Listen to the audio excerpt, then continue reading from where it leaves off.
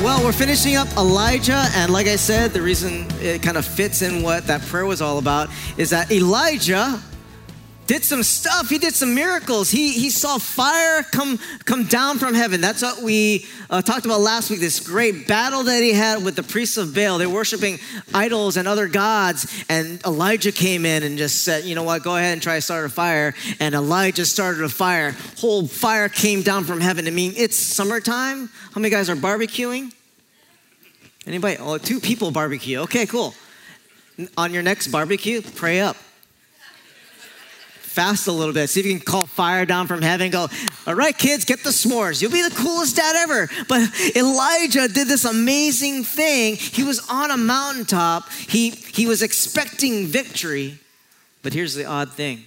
Right after that, he went into a low point of his life. And I'm going to say this word. He went into depression. And that's what we're talking about today, dealing with depression. And you're going, Tom, why are you ending this awesome series on this low thing of depression? And to be honest with you, this story that we're about to read is one of my favorite stories of Elijah's life. Yeah, you know, I enjoy the great miracles like being fed by birds and the brook and raising a child from the dead. But I love this story because it speaks to me. And so we're going to talk about that. And here's the reason why I feel like it's important to talk about it. It's because I think more people experience depression than we know. Maybe in this room, maybe you're experiencing it right now. Here's how I know. 2 weeks ago, in that courtyard, I knew I was going to teach about this. Someone came up to me, and he just apologized why he wasn't coming to church. He's like, Pastor Tom, man, I just want to apologize. I'm so sorry. I haven't been coming to church. And I was like, yeah, no problem, man. Well, I'm glad you're here. And then he said this, because I was in depression. I was depressed. I didn't want to talk to anybody. I just isolated myself. I didn't want to come up here and worship God. But I made it through. I'm here, and he was still struggling with it. But at least he confessed it to me. And I just realized one thing. I'm like, man, there's more people going through it right now. More people than we know. And I'm talking about clinical depression. But I'm also talking about every level of it, of the feeling of just sadness. And you can't explain it. I talked to someone this week that went through depression. And they said they couldn't control their thoughts. It was almost like just all this negativity. I couldn't stop it, and I was overwhelmed. And it kept them in this cloud. And I think a lot of us suffer it. Maybe you have gone through it, and you've come out of it, praise the Lord. Maybe you're going through it now. I think for all of us, there's going to be a time when, to some degree, we feel this. And so I looked up some synonyms about depression. And see if you relate to this, that you felt melancholy or misery, sadness, unhappiness, sorrow, woe, gloom, gloominess, dejection, downheartedness, despondency, dispiritedness, low spirits, heavy-heartedness, discouragement, despair. And I think this last one is probably one of the main words of depression is hopelessness. That you're feeling there's no hope, or you're feeling helpless. Like I mean, don't raise your hand. Any control freaks in the house? The guys who laughed are the control freaks. Yeah, that's me. Yeah, I am. You know, helplessness when things go out of control and you can't control them and you feel helpless and hopeless. I think those are one of the 2 symptoms of depression. And so why are we talking about this? Well, because like I said, Elijah went through it. And what happened? How did he go on the mountaintop and he end up in the lowest part of his life? And in 1 Kings 19, verse 1, it says this. When Ahab got home, now just a recap, Ahab and Jezebel. Ahab was the king at the time, and they worshiped Baal. They worshiped another god, and that was what Elijah was fighting against. But when he got home, when Elijah killed all those priests of Baal and he called fire from heaven, Ahab got home and told Jezebel, his wife, everything Elijah had done, including the way he had killed all the prophets of Baal. So Jezebel sent this message to Elijah. May the gods strike me and even kill me if by this time tomorrow I have not killed you, just as you killed them. Whoa. Elijah was afraid and fled for his life. He went to Beersheba, a town in Judah, and he left his servant there. Then he went on alone into the wilderness, traveling all day. He sat down under a solitary broom tree and prayed that he might die. I have had enough, Lord, he said. Take my life, for I am no better than my ancestors who have already died. Whoa. How can a hero in the Bible, actually, I would argue one of the greatest heroes of the Bible. I mean, you guys remember Elijah, when Jesus went into the mount for the transfiguration, if you guys know your Bible, right? Who showed up? Moses, who we know about, but the other person was Elijah. These are the two biggest heroes in the Old Testament, and here he is depressed and wanting to die. Now, anybody depressed just because I'm talking about this right now? Right? You know what the most comforting thing is? This is what I love, that it's actually in the Bible. Why? Because the Bible doesn't filter it. The Bible lets us know of the good stuff and the bad stuff. It wasn't like Elijah did this and he had this great victory over all the priests of Baal and let's move on to the next guy. They didn't edit it. They actually put it in the Bible. And you know what that makes me feel? Comforted. Anybody with me? That I'm not alone. That if some guy as big as a hero as Elijah can go through something like that, then that makes me feel better. That I'm not alone. That, you know what? This is something that a lot of us deal with. And so, what can we learn from him? What can we learn about depression for whatever degree that is how does depression hit? How did it hit Elijah? And if you're taking notes, the first one, how does the depression hit? Number one, burnout. And we get burnout. Anybody workaholic? Anybody can't stop? No one, don't have to raise your hand, right? Probably the control freaks are the same people, right? You're workaholics and you can't stop and you got to get it done and you got to make sure that you get your tasks done and get the promotion, get all that. And I can be a workaholic. I can turn into a workaholic. And you know what that can lead to? Burnout.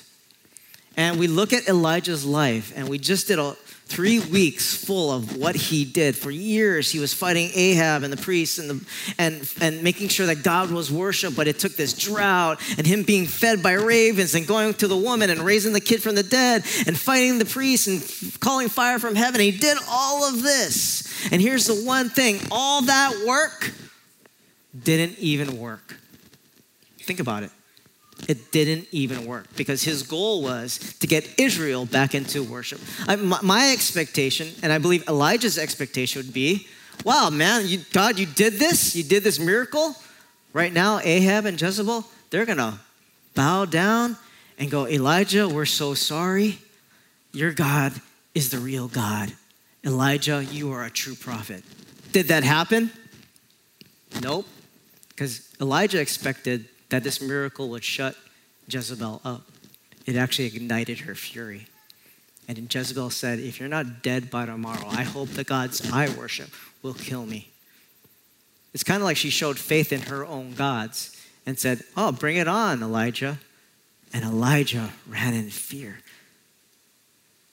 Think about something that you have worked at, spent time in, invested in years going, and you wanted this exact result, and it didn't happen. Man, imagine how discouraging that is. Maybe some of you guys have experienced that. I have. I've done a lot of work and didn't get the result that Tom expected, and that was frustrating, and that was discouraging. And I could feel myself going into burnout. And to be honest with you, I did. A couple of years ago, I don't know if you guys were here around then, but I was like, I approached burnout. And I had to take a 3-month sabbatical because I was working so hard for the Lord, and I was doing, and not seeing the result. And I got a little discouraged, and it hit me. So that's one, burnout. Number 2 is that you isolate yourself. Elijah did the same thing. In verse 3, Elijah was afraid and fled for his life. He went to Beersheba and a town in Judah, and he left his servant there. Then he went on alone into the wilderness, traveling all day. And so I want you to catch this because you might miss it. Beersheba was a town 80 miles away from where he was. So he had to travel. So isolate, like here's all the people that are in my life, I'm going to get 80 miles away from them. Then he did this. He says he took a day's journey into the wilderness, leaving his servant in the town. Now, this is me. This is how I interpret this, that he just told his servant, hey, man, hey, can you just stay here? And he just walked into the wilderness. I could just see Elijah just bummed out, depressed, and he's just like, where should I go? There's some trees. Here I go. And he just starts walking for a day. Where is the most isolated place? Where can I get away from everybody because I don't want to see anybody right now? And I believe burnout can do that for you. Why? Because I experienced it. I remember when I was on the verge of, I was in burnout. And I'm a pastor, which means my job is to deal with people. And I remember those Sundays I was coming and I had church face. I had, praise the Lord. Hi, brother, how can I minister to you? I'm ready to fall off a cliff right now. I was like, my eyes are cross-eyed. I can't even think because I couldn't even think. And so I couldn't handle people, right? It wasn't like I didn't like you guys. My brain was somewhere else and I needed a break. And so I isolated myself. And who are you shutting out of your life right now? And I want to make a difference because you can make an argument, well, Jesus isolated himself. Jesus went into the wilderness, and I want to argue that to say, you know what? Jesus went into the wilderness to replenish himself so that when he had to minister to people, he was a lot better and a lot stronger. Does that make sense? He recovered himself. He hung out with God the Father, and then, okay, now I'm ready to go back. Elijah was just running away. He was avoiding all of his problems, so he isolated himself. The third thing is we focus on the negative. We focus on the negative, on the way to depression. Here's Elijah saying, take my life, for I am no better than my ancestors who have already died. And this line reveals so much, that Elijah believed, number one, that he was worthless. Take my life. Why? I'm no better than my ancestors. This is Elijah, like I said, arguably the greatest prophet that lived in the Old Testament. He was cut above everybody else. The miracles that he did, man, it was amazing. But he's like, I'm worthless. And he's feeling he's a failure. Why? Because all that work didn't even work. All that stuff God told him, it's like, well, why am I doing this anyway? I'm going to spin my wheels like this, and all they're going to do is just worship Baal anyway. I'm not going to do it. So he felt like a failure. He felt worthless. He was believing these lies. He's focusing on the negative. And interesting enough, I read an article this week about first responders, about firefighters who were suffering PTSD. And they interviewed one of the firefighters. And how's this? He says this: thoughts of all the horrible calls I went on were coming back, he said. I began to isolate and withdraw. Thoughts of ending my life were popping up, and I realized I needed help. Wow. What's this guy's name? Elijah? Like, he sounds just like him. He's saying the same exact things. Take my life. I had these weird thoughts of taking my life, and I realized I needed help. And so here's what hit me was what Elijah suffered. Man, a lot of us can fall into that. We can be there. And those negative things and those negative thoughts can cloud our mind. Number 4 is how we get to depression is to forget about God. Elijah forgot about God. And you're wondering, where is that in that scripture? Well, it's obvious. Elijah was fed by birds. He prayed for someone to come back to life, and they came back to life. He called fire from heaven, and fire came. But in that moment, he got overwhelmed and he prayed a prayer, God, kill me. Isn't that amazing? But I relate to this, and I hope you guys relate to it too, is that I've forgotten about God. Man, I've been a Christian a long time, since the 80s. Long time. I've seen God do miracles, awesome stuff, monuments of my life that has built my faith. But I've been also in that place where everything just overwhelmed me and those things don't even matter anymore. They're kind of irrelevant in that moment. And I forget about God. I forget about his protection. I forget about his faithfulness and get caught up in that. And we do the same thing. All right, who wants to move on to the good stuff? Anybody? Please, Tom, you're killing me. It's like, this is depressing. How do we deal with depression? How do we get out of it? And what are the clues that we can get from Elijah? And like I said, this is one of my favorite stories of Elijah. It's a beautiful story of not how he dealt with it, but how he dealt with it with God. Amen? That God was with him and he didn't abandon him. And some of us think God has abandoned us in our depression. And I want to say, no, he is with you. Amen? So here's the one thing we can learn from Elijah's life, okay? Number one is that we would eat and rest. Eat and rest. Now you're thinking, that's pretty simple. Like, what do you mean by that? Because I like to eat and I like to rest. But I want to say one thing. When you're caught up in those kind of moments, and I have been, some of the toughest thing to do is to eat and to nourish yourself and to sleep. I remember in one of the lowest times of my life, I lost like 20 pounds. I'm 5'2", guys. 20 pounds. I was a little heavier back then, but it kind of balanced out. But I remember it was one thing, like I couldn't eat. I wasn't hungry. I was too stressed out. I was too overwhelmed. And here's Elijah in verse 5. He says this. It says this, then he lay down and slept under the broom tree. But as he was sleeping, an angel touched him and told him, get up and eat. He looked around, and there beside his head was some bread baked on hot stones and a jar of water. So he ate and drank and lay down again. Then the angel of the Lord came again and touched him and said, get up and eat some more, or the journey ahead will be too much for you. And I believe this is exactly what Elijah needed. He needed some rest, and he needed some food to recover himself. He needed to focus on nothing else. No to-do list, just eat and rest.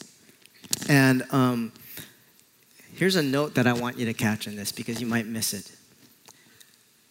That God didn't rebuke, correct, or condemn Elijah. Think about that, right? God could have, hey, Elijah, what's your problem? Get up. Go do the work I've called you to do. What's wrong with you? Why are you running away in fear? What's going on?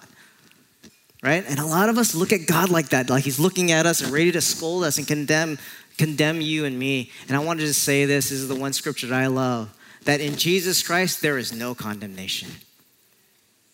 Amen? Some of you guys got to know that. And I love in Elijah's lowest point, the lowest point of faith in his life, God didn't scold him, rebuke him, or condemn him.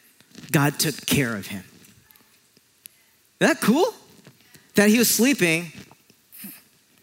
Oh, cool, food, water, angels caring and taking care of me. And I believe that reveals a characteristic about our God that we have to know. That in the lowest of our lows, he's with us, number one.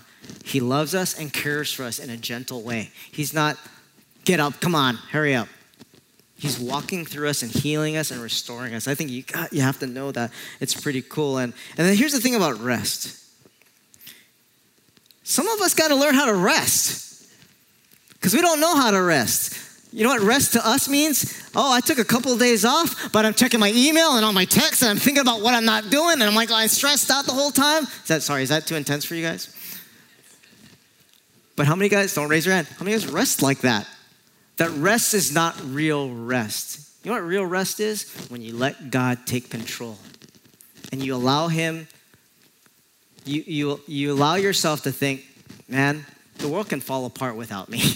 It's okay. Because here's kind of the reality is that we think people need me. I'm the only one that can do that, and we're stressed about it.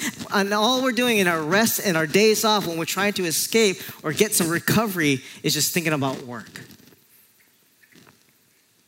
Amen? Anybody there? Because I was there. I went on that sabbatical when I got burnt out. I was in Alaska on a cruise. You think that's the greatest place to rest? I couldn't rest.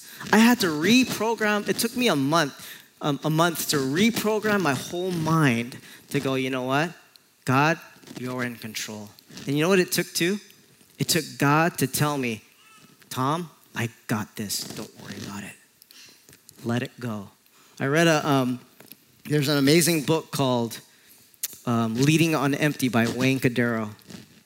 And this is an awesome quote. He says this: it's good for us to wean ourselves of the need to be needed. That sometimes we're addicted to the need to be needed. It's like, ooh, they need me. I'm important, all that.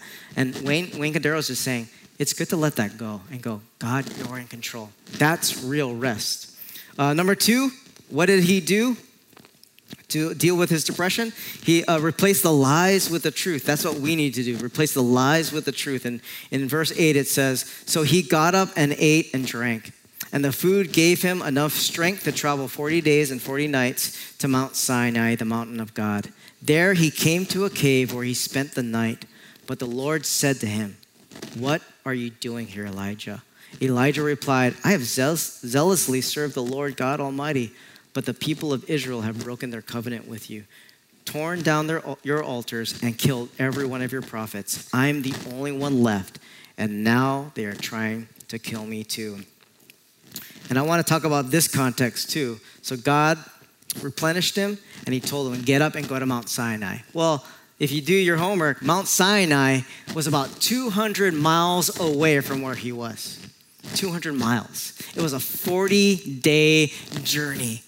And I think that's an important note for this one fact, that God didn't restore Elijah immediately from his depression.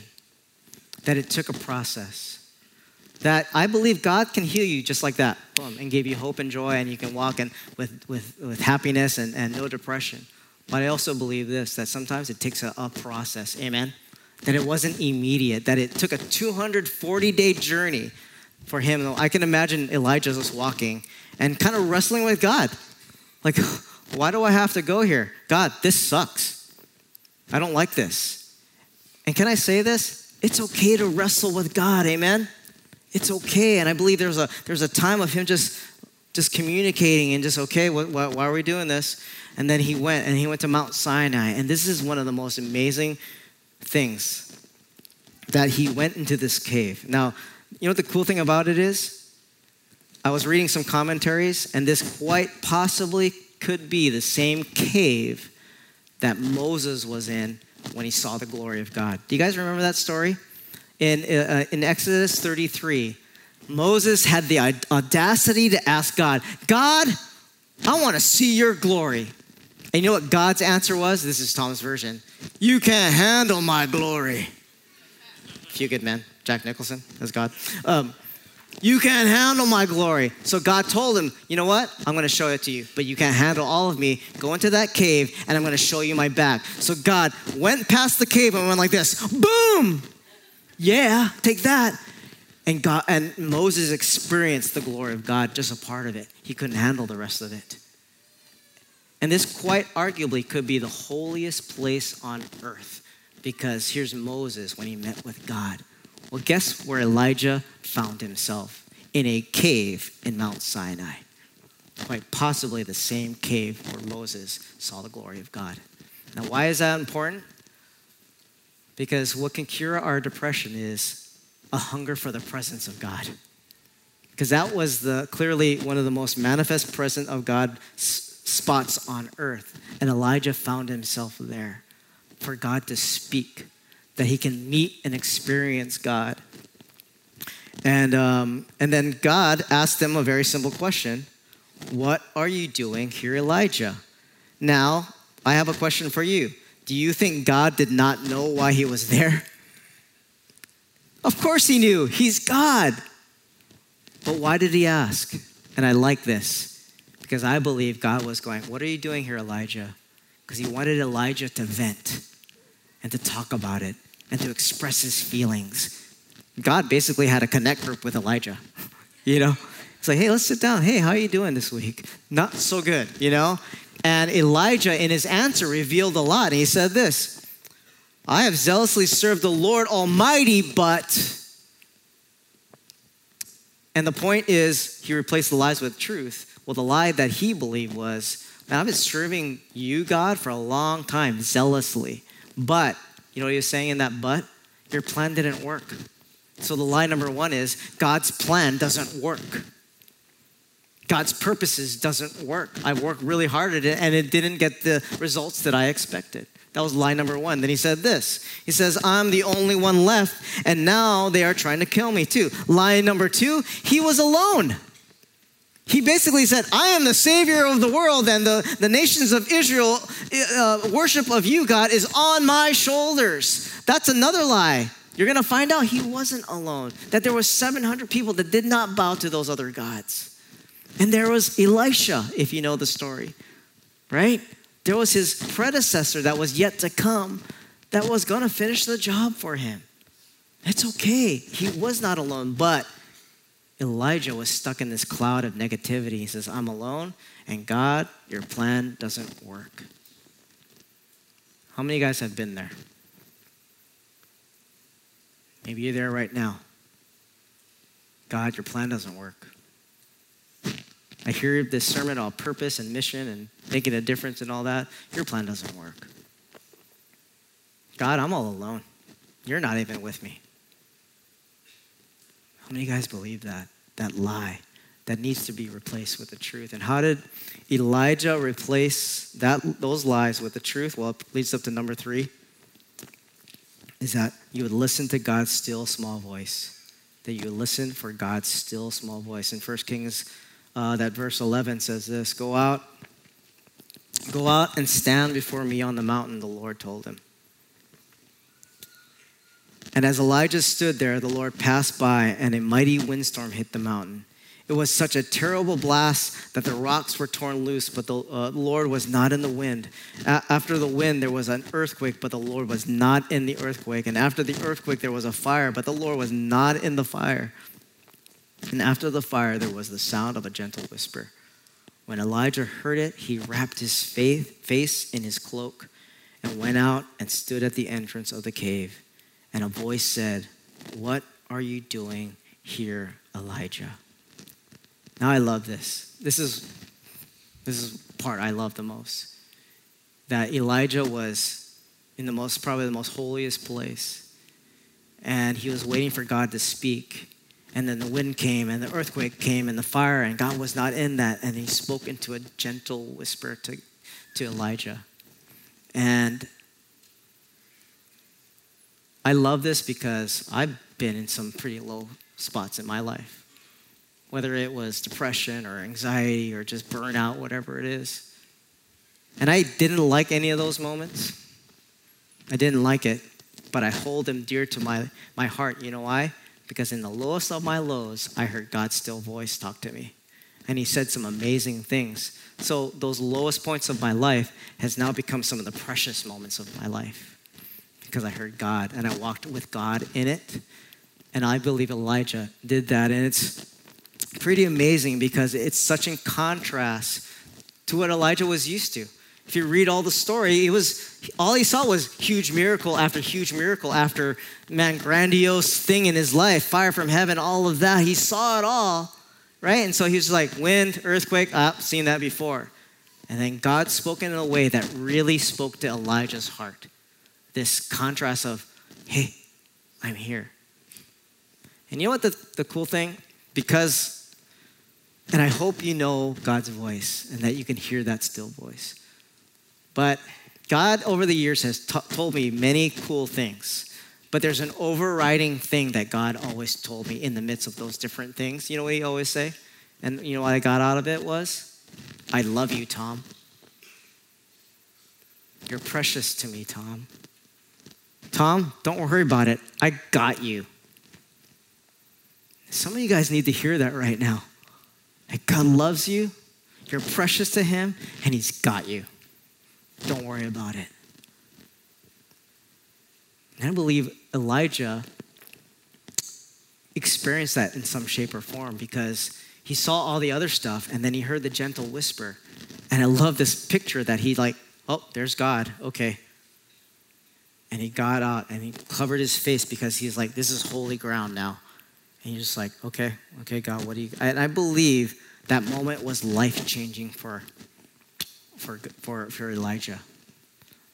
And I want to say this because I talked to someone who dealt with depression. And sometimes it's like, you get you get people with good intentions and you go, have you been reading the Bible? Have you been going to church? Right? And I think that the last thing that Elijah needed was a Bible verse or a message on joy. Anybody with me on that? And what he needed was a personal experience with his God. He needed this personal interaction to go, I am precious. I am loved. And then because of that personal interaction, I believe those lies that he believed got cast out of his brain. Right? In 1 John, it says this, perfect love casts out all fear. That when you realize the perfect love of God, it dispels lies in your head and it casts out fear in that way. Does that make sense to you guys? That when God speaks to you in that small voice, so I would encourage you, go make yourself available to God. Go find a spot, go find a mountain, go find a beach, go get a cup of coffee and listen to the voice of God to allow him to speak to you. Amen? It's one of the most amazing things. And the last thing, it's my time. Number 4 is, how do we cure depression? How do we deal with it? This might sound weird, but go do what you do. Okay, what do I mean by that? In 1 Kings, verse 14, it says this. He replied again because God asked him, Elijah, what are you doing here? Asked him a second time. He replied again, I have zealously served the Lord God Almighty, but the people of Israel have broken their covenant with you, torn down your altars and killed every one of your prophets. I am the only one left, and now they are trying to kill me too. Then the Lord told him, go back the same way you came and travel to the wilderness of Damascus. When you arrive there, anoint Hazael to be king of Aram, then anoint Jehu, grandson of Nimshi, to be king of Israel, and anoint Elisha, son of Shaphat, from the town of Abel Meholah, to replace you as my prophet. Anyone who escapes from Hazael will be killed by Jehu, and those who escape Jehu will be killed by Elisha. Yet I will preserve 7,000 others in Israel who have never bowed down to Baal or kissed him. So here's God, I believe, had a moment with Elijah and then finally going, okay, now let's get back to work.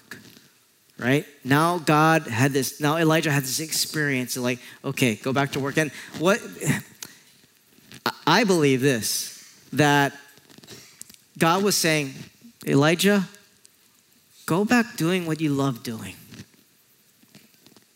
Go back to do what I called you to do because it's your passion and it's your joy.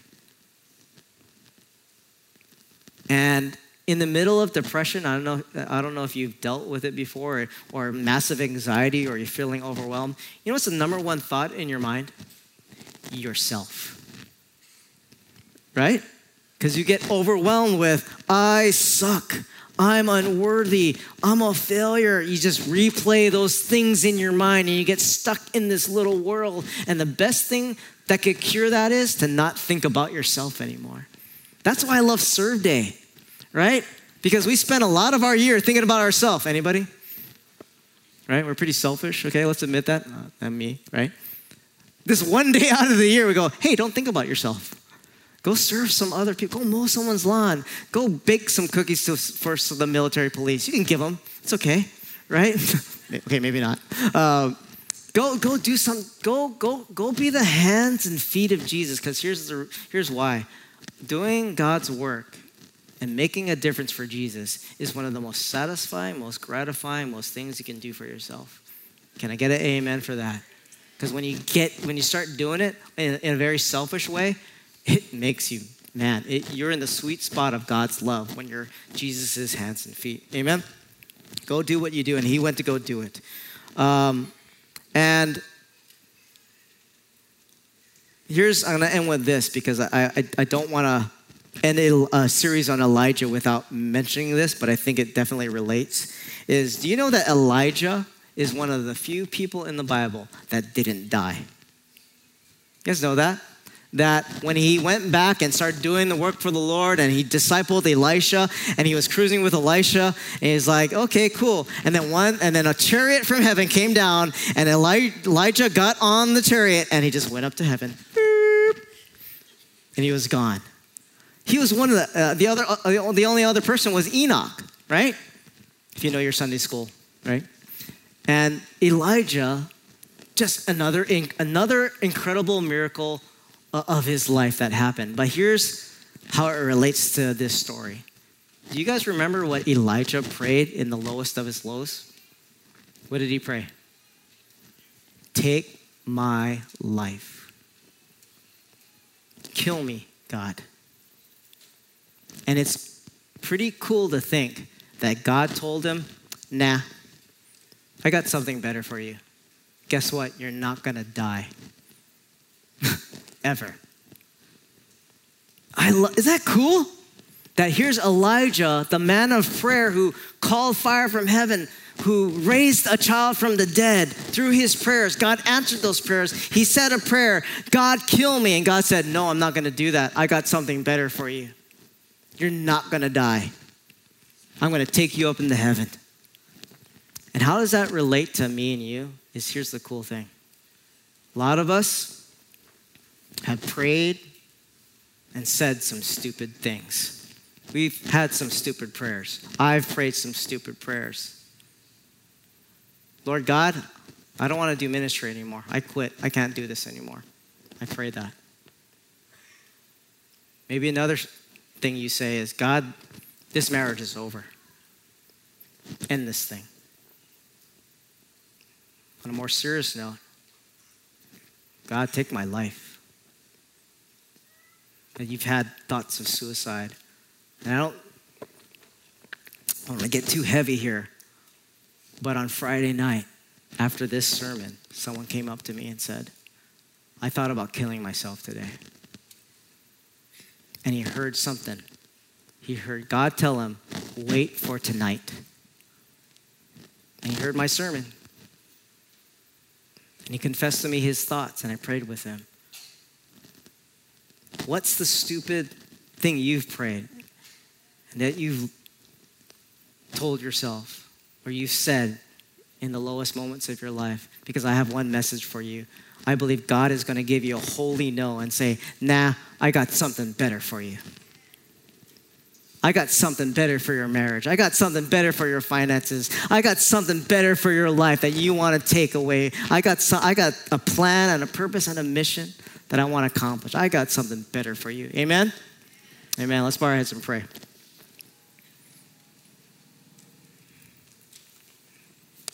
Lord, I thank you for everyone here, God. I don't know where everyone's at. Maybe a majority of us are having a great time and happy July 4th, and you're doing great stuff, and we've got joy in our hearts. But maybe some of us are going through some depression right now, something heavy in our hearts, dealing with stuff, anxiety.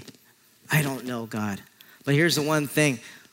Everyone here needs to know two things. They need to know who you are and what you think of us and what you think of me. Lord, I pray that you would reveal more of your love and your care and who you are and your characteristics to us. And Lord, you would reveal also too what you think about us. Who are we to you? That we're precious and that we're loved and that you got us covered, God. For those of us who are here that are suffering depression right now, Lord, I pray that you would lift their heads, lift their spirits, lift their souls, start them on a journey to walk with you so that you can care and restore them back to health, God. I pray that. With all eyes closed and head bowed, I just want to give an opportunity for anyone here to make Jesus Christ your Lord and Savior. To say to him, Jesus, I believe you died on the cross for me. I believe you rose again from the grave 3 days later. Jesus Christ died for you. When I say that Jesus has said, I love you, well, one proof of that is because he sent his only son to die for me. And all he asks from you is to believe that and to acknowledge it and say, Jesus, I believe you died on the cross for me. I believe that you're forgiving my sins. And because of that, I want to give you my life. I want to say yes to you, Jesus. If you want to say a prayer like that, I want you to join me in that prayer. I'm actually going to lead you in a prayer. You just hitchhike off of my words to Jesus himself. Maybe this is the first time you've said a prayer like this. Maybe this is a rededication. Either way, I want to pray with you if you want to pray with me to make Jesus Christ your Lord and Savior. But can you do me a favor before you do that? Can you tell me? Can you tell me by raising your hand right now? Does anybody want that? To pray to Jesus this morning that you want to give your life to him because he died on the cross for you? Anybody here? Do